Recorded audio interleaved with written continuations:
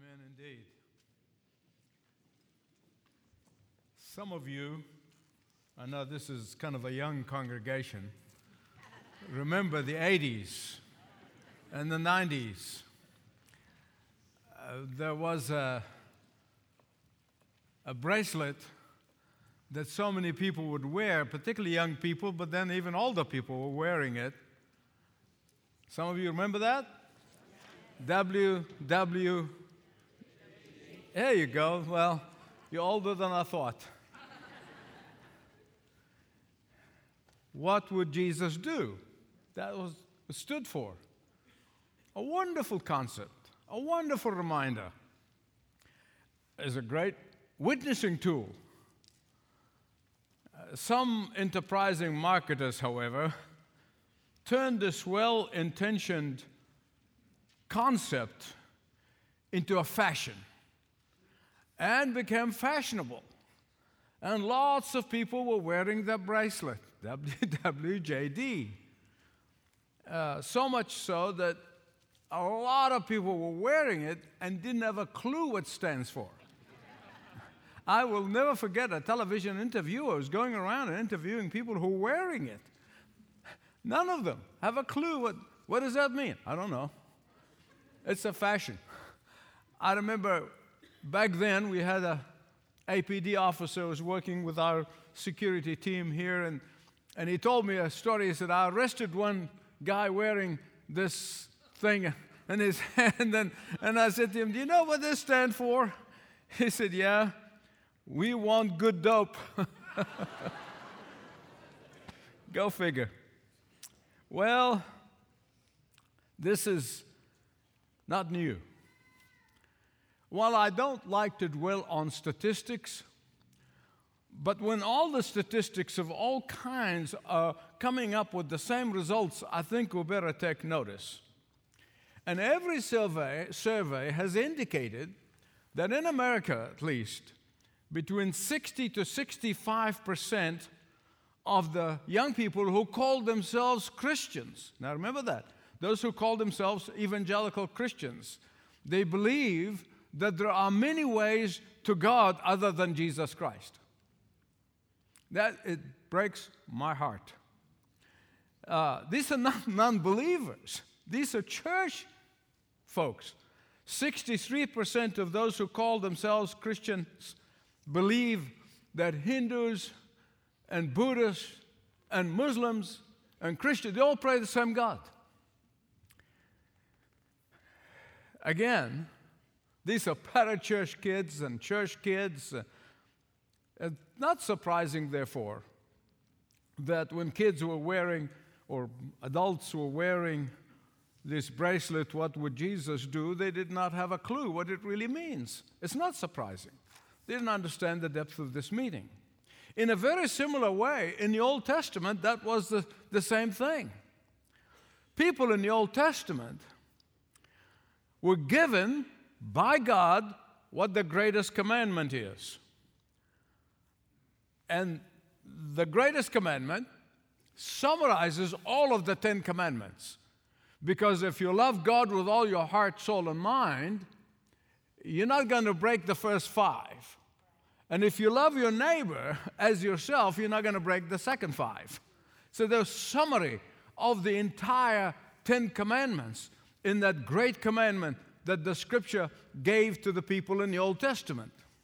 Just like modern young people who did not know what this WWJD means, they recited the great commandments. They have a clue what it means. They never understood the commitment of what it means to love God with all your heart. The Jewish people at the time wore that great commandment on their wrist. Since people were wearing watches, they wore it on their wrist. They wore it on their forehead, and particularly the pious ones. They nailed it to the wall, to the post of their doors. They call it the mezuzah now. They still do it. Now, I have a dear friend, a Jewish friend, doesn't believe a thing, but when he comes to his house, he kisses it and touches it. This is a great commandment. It's supposed to contain the great commandment. was known in the Old Testament and the New as the Shama. Can you say that with me? I'm going to tell you now. Learn the Hebrew word.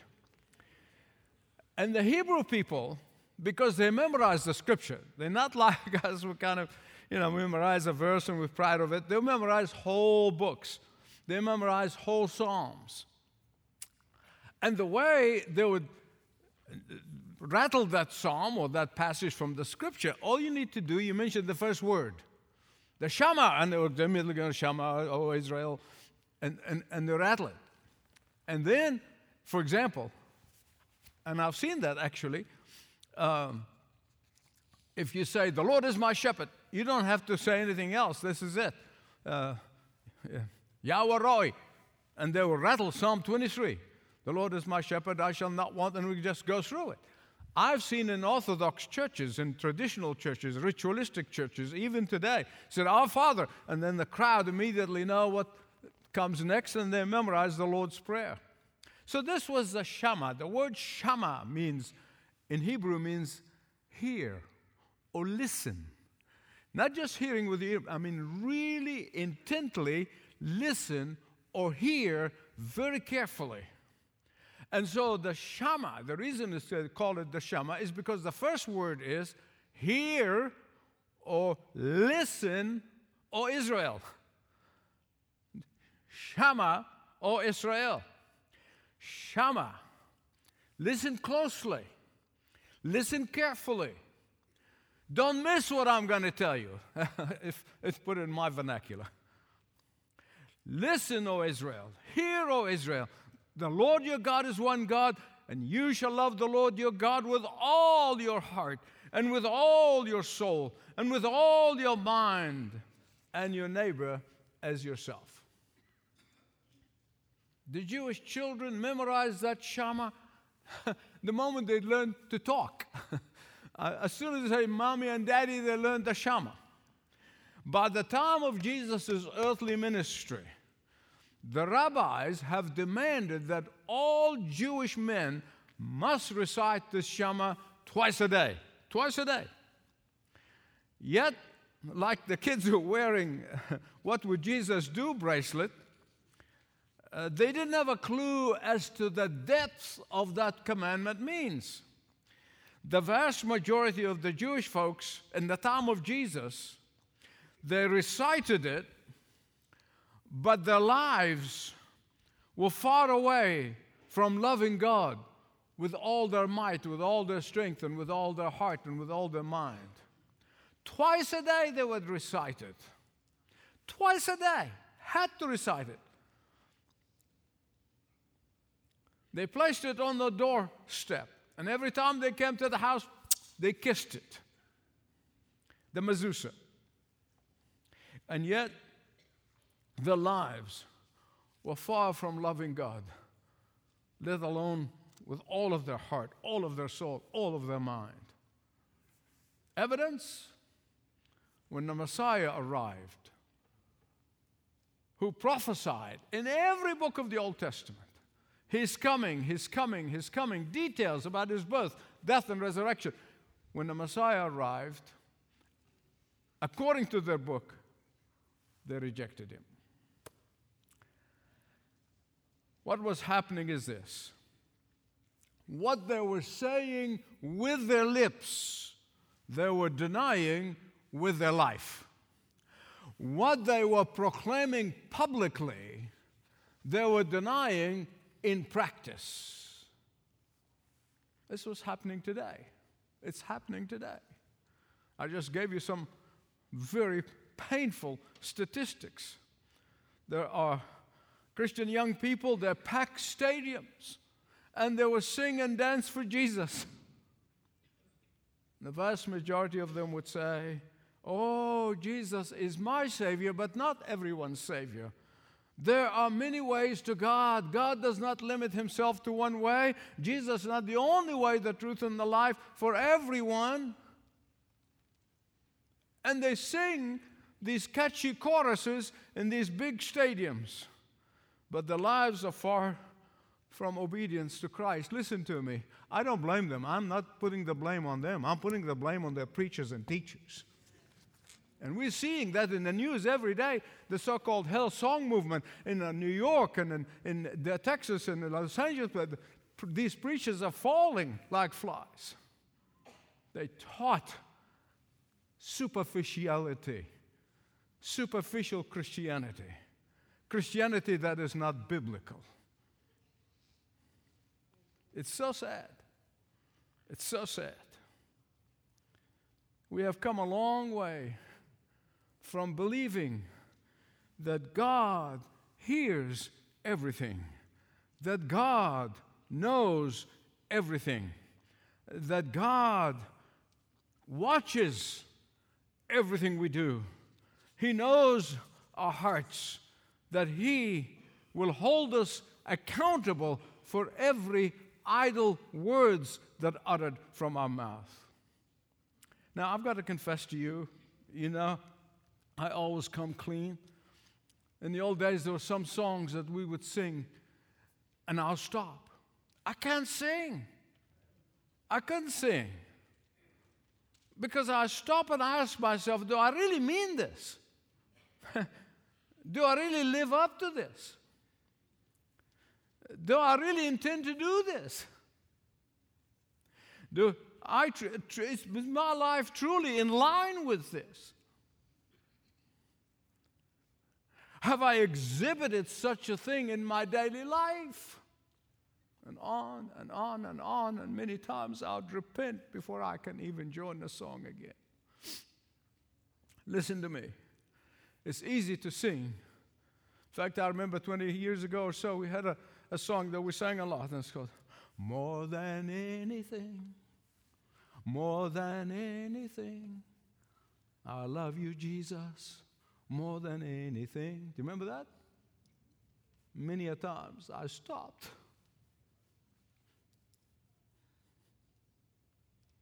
It's like my friend Alistair Beggs said that sometimes these songs made more liars of us than anything else. And I had to stop. Do I really mean this?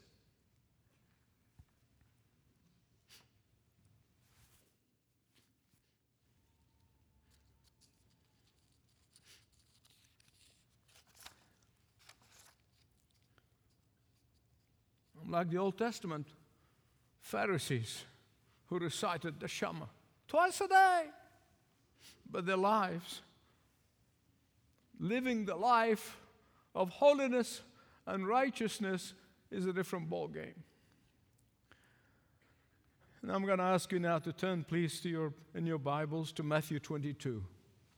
Matthew 22. If you don't have your own Bible, grab the Pew Bible in front of you, and it's page 1535. 1535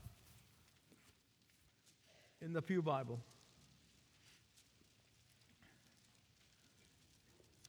Matthew 22:32. Begin at verse 32.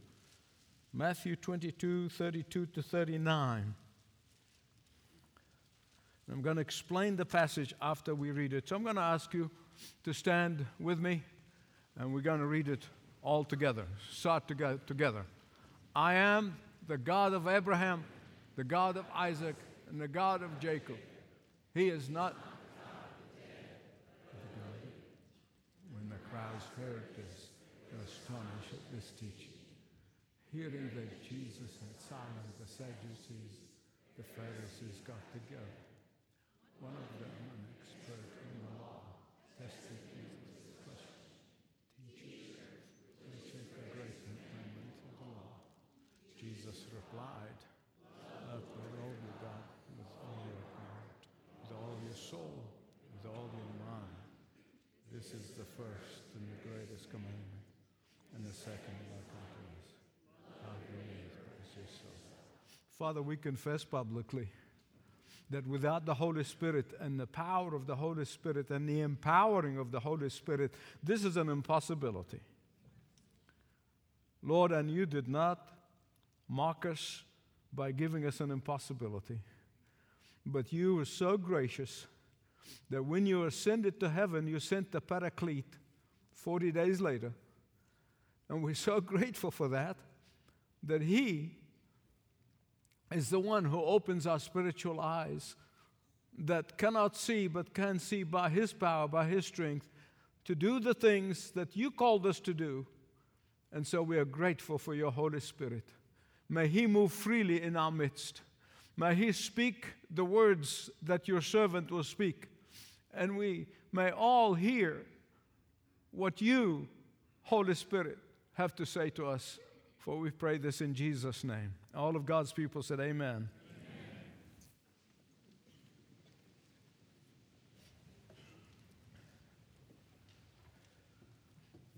The context of this passage, and you see that very clearly here, is that the Pharisees believed in the resurrection, that they believed in life after death. When they saw that the Sadducees, these are your liberals, do you get that? In fact, just think about them this way. They are sad, you see, because they did not believe in the resurrection. They said, once you die, and that's it. In many ways, there are a lot of Sadducees around. So the Sadducees were coming to trying to trick Jesus to say something to support their argument that there is no life after death, that there is no resurrection. And Jesus just blew them away. Take my word for it. When you go home, read the rest of the passage. I mean, He did. He just wiped them out. And with a very short response, He blew them away. Literally, blew them off. And so the Pharisees kind of thought to themselves, they said, these liberals, they could not argue with Jesus like we can. We know the Bible. We have the rabbis teaching about the Bible. We memorized all these things. We will know how to get Him. The Sadducees failed because they don't know their Bible as well as we do. And now, let us trick Him. Let's really get Him, because the Sadducees couldn't. And so they figured that if anyone can be a match for Jesus, to trick Him, to trap Him, to say something that makes the crowd go against Him, if anyone can do that, it's a lawyer. Hello. Lawyers. You see, the lawyers back then were distinguished from the church leaders. They really were separate. And they were actually considered to be more honest than the religious leaders. Go figure. I'll let you imagine. Just use your imagination here. However, this particular lawyer that they have chosen to go against Jesus, debating Jesus, really was not very honest. I'm going to tell you why. He allowed his clients, the Pharisees, to use him to trick Jesus. So, at best, he had duplicity mixed with a measure of sincerity. Let's give him his due. But you have to understand, to the Pharisees, Moses is about as high as you're going to get. There is no one, not even Abraham. I mean, Moses was it. I mean, no greater than Moses. After all, he spoke with God face to face. After all, he was handed the Ten Commandments by God Himself. After all, He delivered their ancestors from the slavery of Egypt. After all, I mean, He has done some great things, and He was considered to be the humblest man ever walked the earth. So the Pharisees are putting hope against hope that Jesus would teach something contrary to Moses, contrary to the Old Testament, contrary to the Scripture. Even though, listen to me, even though earlier in His ministry, in Matthew chapter 5, verse 17 and 18, early on, he has told them again and again and again that he did not come to abolish the commandment, he came to fulfill them. You got that? Say amen. Amen. Nonetheless, they still want to trap him. They want to trap him teaching something contrary to the Old Testament. A lot of people want to ditch the Old Testament. But Jesus never taught anything contrary to the Old Testament. Just remember that. But they wanted to trap him so that they can get the crowd again, turn against him. What was Jesus' response to their trickery, to their trick question? What is the greatest commandment?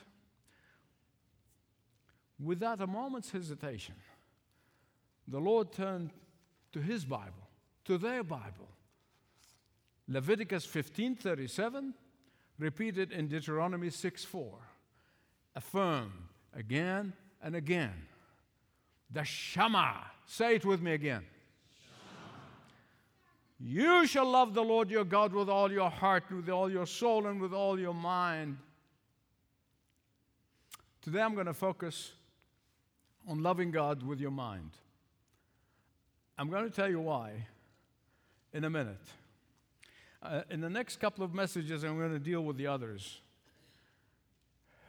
Why am I beginning with the mind? Because loving God with all your mind, not just with your mind, with all your mind, means that you love God with your intellect, that you love God with your intelligence, that you love God with a determination and a commitment,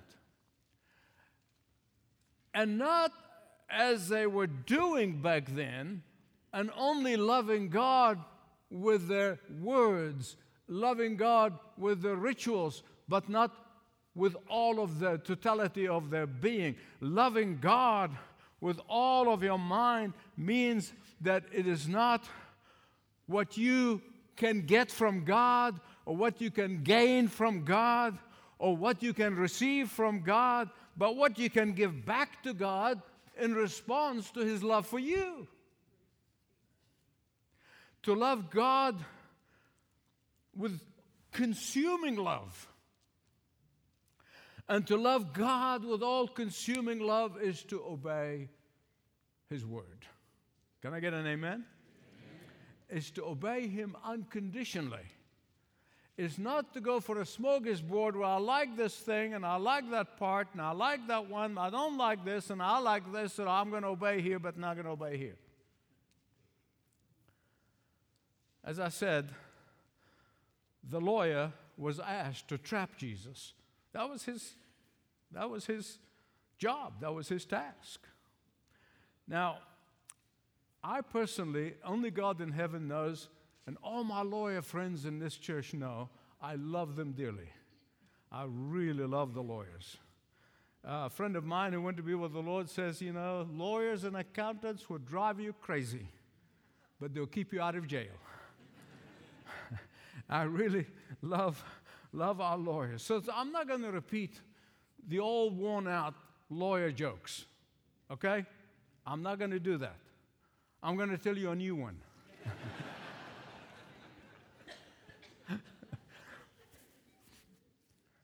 I couldn't resist. Because I'm sure you have never heard this one. Do you remember the Six-Day War? The Six-Day War was in 1967. Some of you read about it in history books. Some of you are even old enough to hear it in the news. I lived in the Middle East during the Six-Day War. I was in the thick of it. When Israel was attacked and fought their Arab neighbors on 3 fronts, all at the same time, and yet they got victory. Now, I lived during those years in the Middle East, and a story told explaining how Israel was successful and victorious over 3 powerful surrounding neighbors, and the story goes that General Moshe Dayan, some of you remember the guy had the patch. I had the privilege of meeting his nephew. He's also General Dayan, just retired when I met him a few years ago in Israel. General Moshe Dayan was recognized as a great strategist, as a great commander.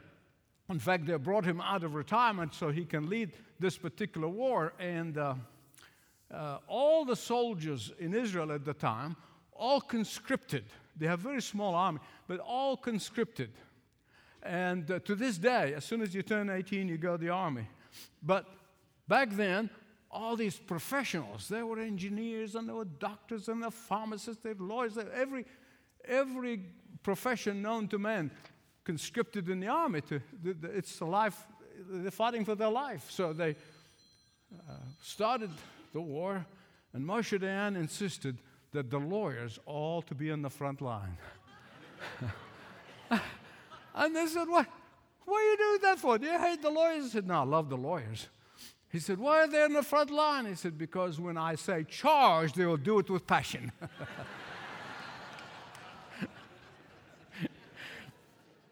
Okay, that's it.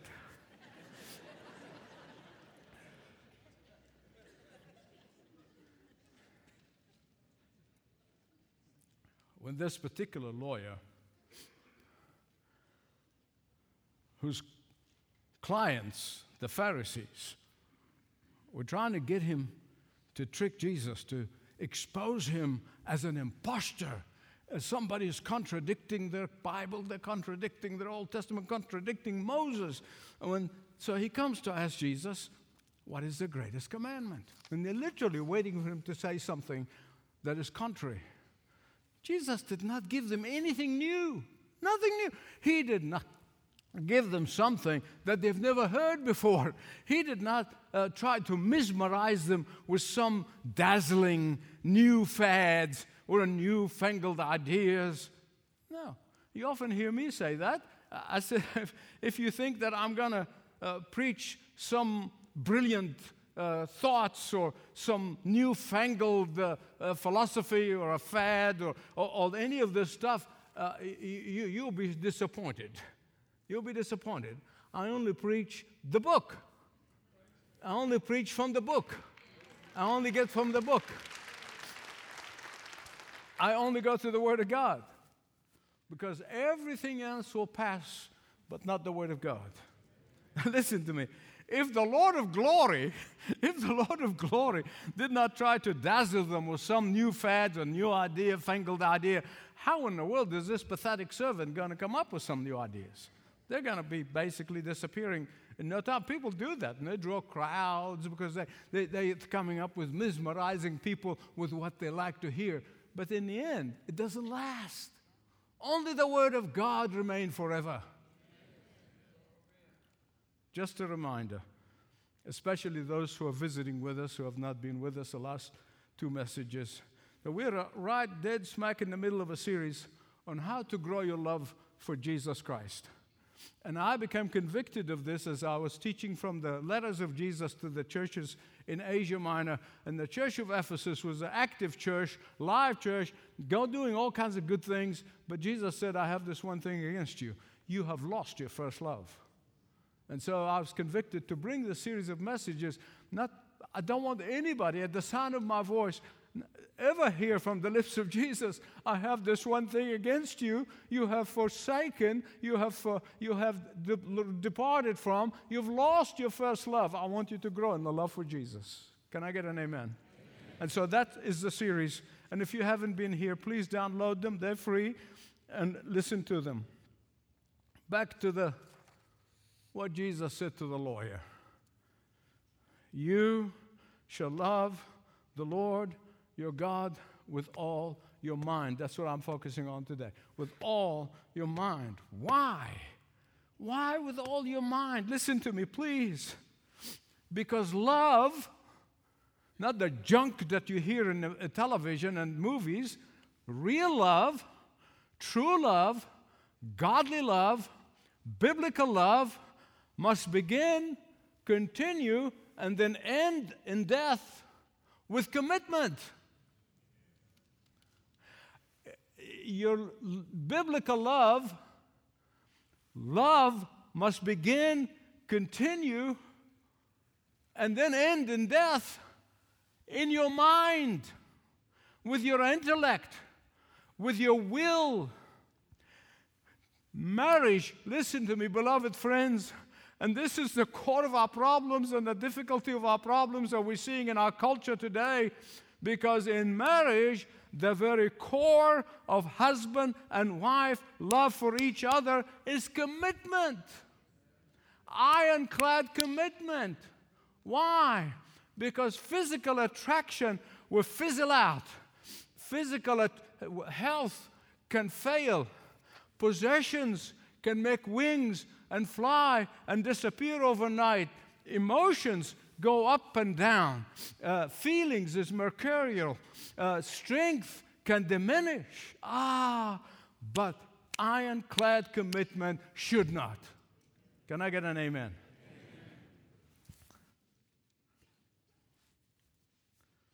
And when you love Jesus with all your mind, it is a determination that nothing will distract you. Nothing will distract you. I said more about that in the previous message. Again, download it. About the distractions that takes our eyes off Jesus and loving Jesus with all of our hearts and all of our minds and all of our soul.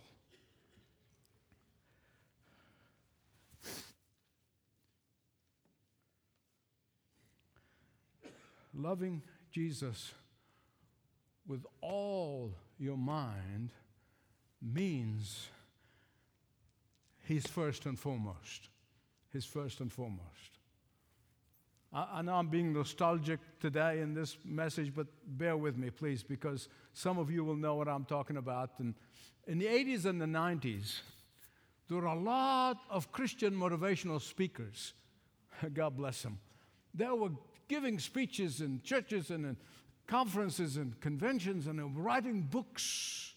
How to order your priorities, how to order your life, and every one of them basically would agree that this is 4 priorities, and they must follow in this order: God, family, work, church.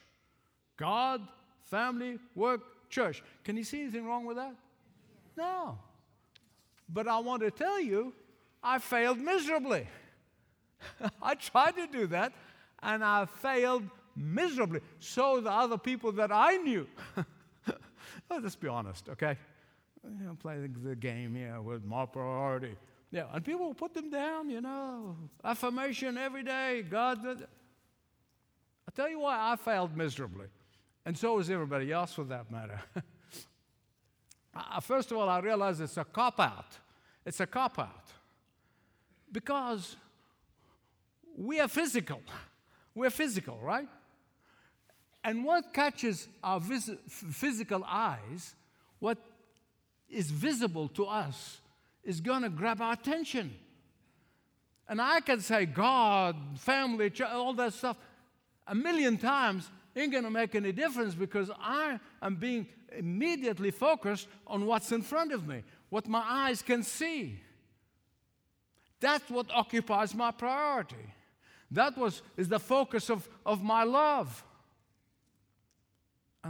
Listen to me, unless you are super spiritual, okay? But listen to me, I'm not. Any of you think I'm super spiritual? I want to disabuse you of that. I'm not. You say, Pastor, you confess? Yeah, of course I'm confessing. Absolutely. The moment you think you're super spiritual, you're in trouble. Now, Mama did not bring any fools. So I basically failed, and I failed miserably. Because this so-called list of priorities, God, family, work, church, and all that stuff, it's just on paper. It sounds good. Has no relationship to reality. Finally, as I went to the Lord in utter desperation, literally I was weeping before God. I said, I'm failing every time. And God did not destined us to failure. And I realize the image the Lord gave me at the time is that of an axle of a bicycle. Think of a bicycle tire, of a bicycle tire. Just think of it this way. I should have had something visible to show you what I mean, but you use your imagination, okay? If my love for Jesus is the axle, every other love, the spoke that comes out of that, as to go out, in and out of that tire. Everything is ordered around that love for God. All other loves revolve around my love for God. Jesus is the hub around which all my life's priorities, all my love's priorities emanate from and goes back to. Jesus is the center of all my other loves. Hear me right, please. Because otherwise, God will always get the short end of the stick. You know I'm telling you the truth, right? What will God get?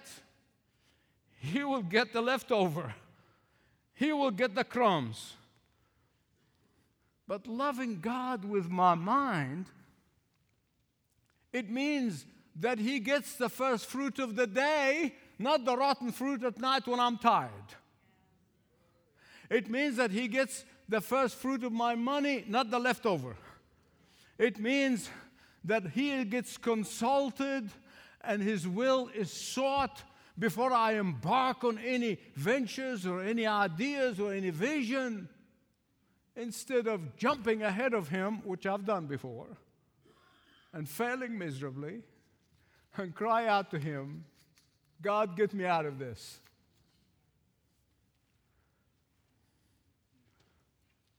Jesus made it very simple. If you love me, you obey me. Hello? You love me, you obey my word. You're not going to pick and choose. You're not going to say, well, I don't like this thing I like this thing, and I don't like this thing, I like this thing. Obeying requires a decision of the mind. The determination of the will is why we say, make up your mind. Make up your mind. It is a determination. In fact, the word decision is cutting, that you're making one, deciding for one thing over against the others, rejecting all the others. In the next message, I'm going to show you how to love Jesus with your imagination of your soul. But I started with the mind because it's vitally important. Because if your will is in gear and ready to go, all of the other things are going to fall in place. I want to conclude by, again, being truthful with you, being upfront. You see, I'm aware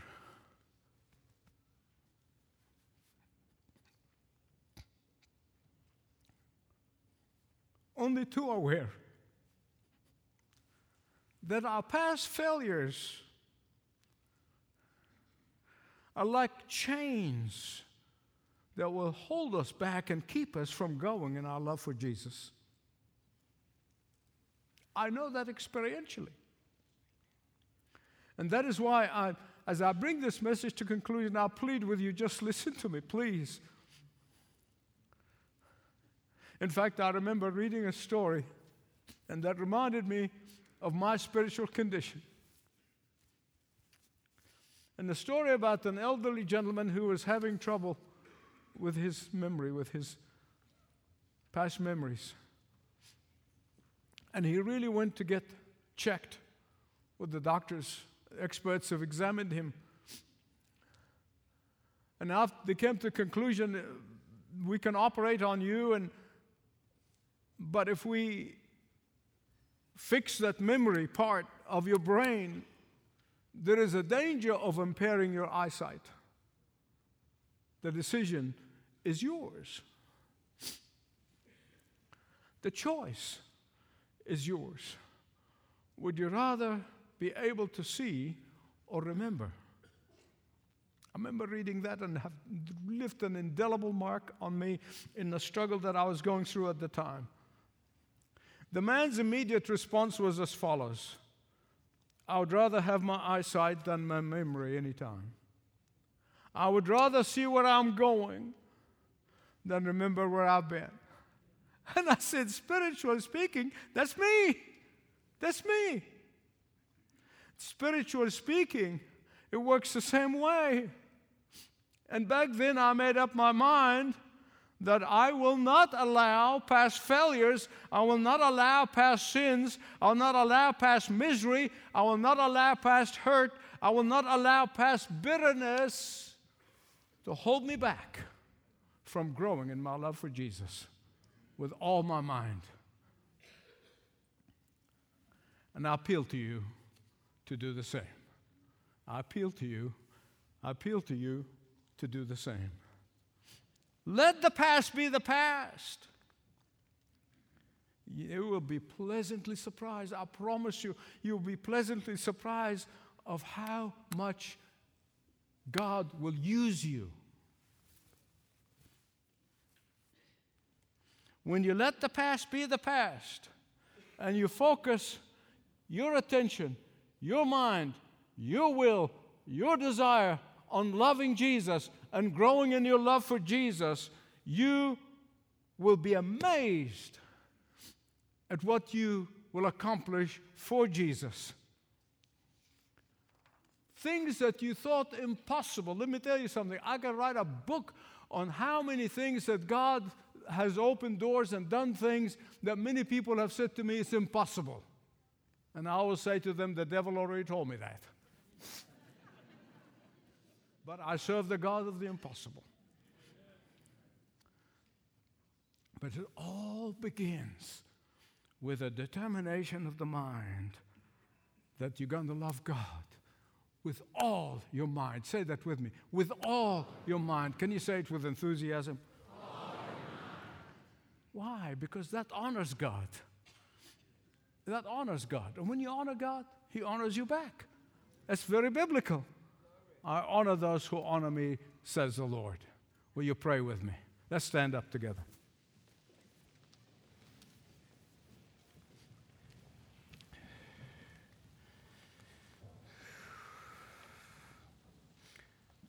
Father, I pray for that person, whether here in this building or watching on KingdomSat around the world or online or whatever they may be. That person who is allowing their past pain, the past hurt, and the past anger, and the past bitterness to be used by Satan as a chain to constantly pull them back from loving you. Father, I pray in Jesus' name, break the chain. Break the chain in Jesus' name. You are a chain breaker. You're the God of power and might. And Lord, you've done it in the life of so many people. I know you can do it again. And everybody at the sound of my voice, I pray. In Jesus' name. And all of God's people said, praise the Lord.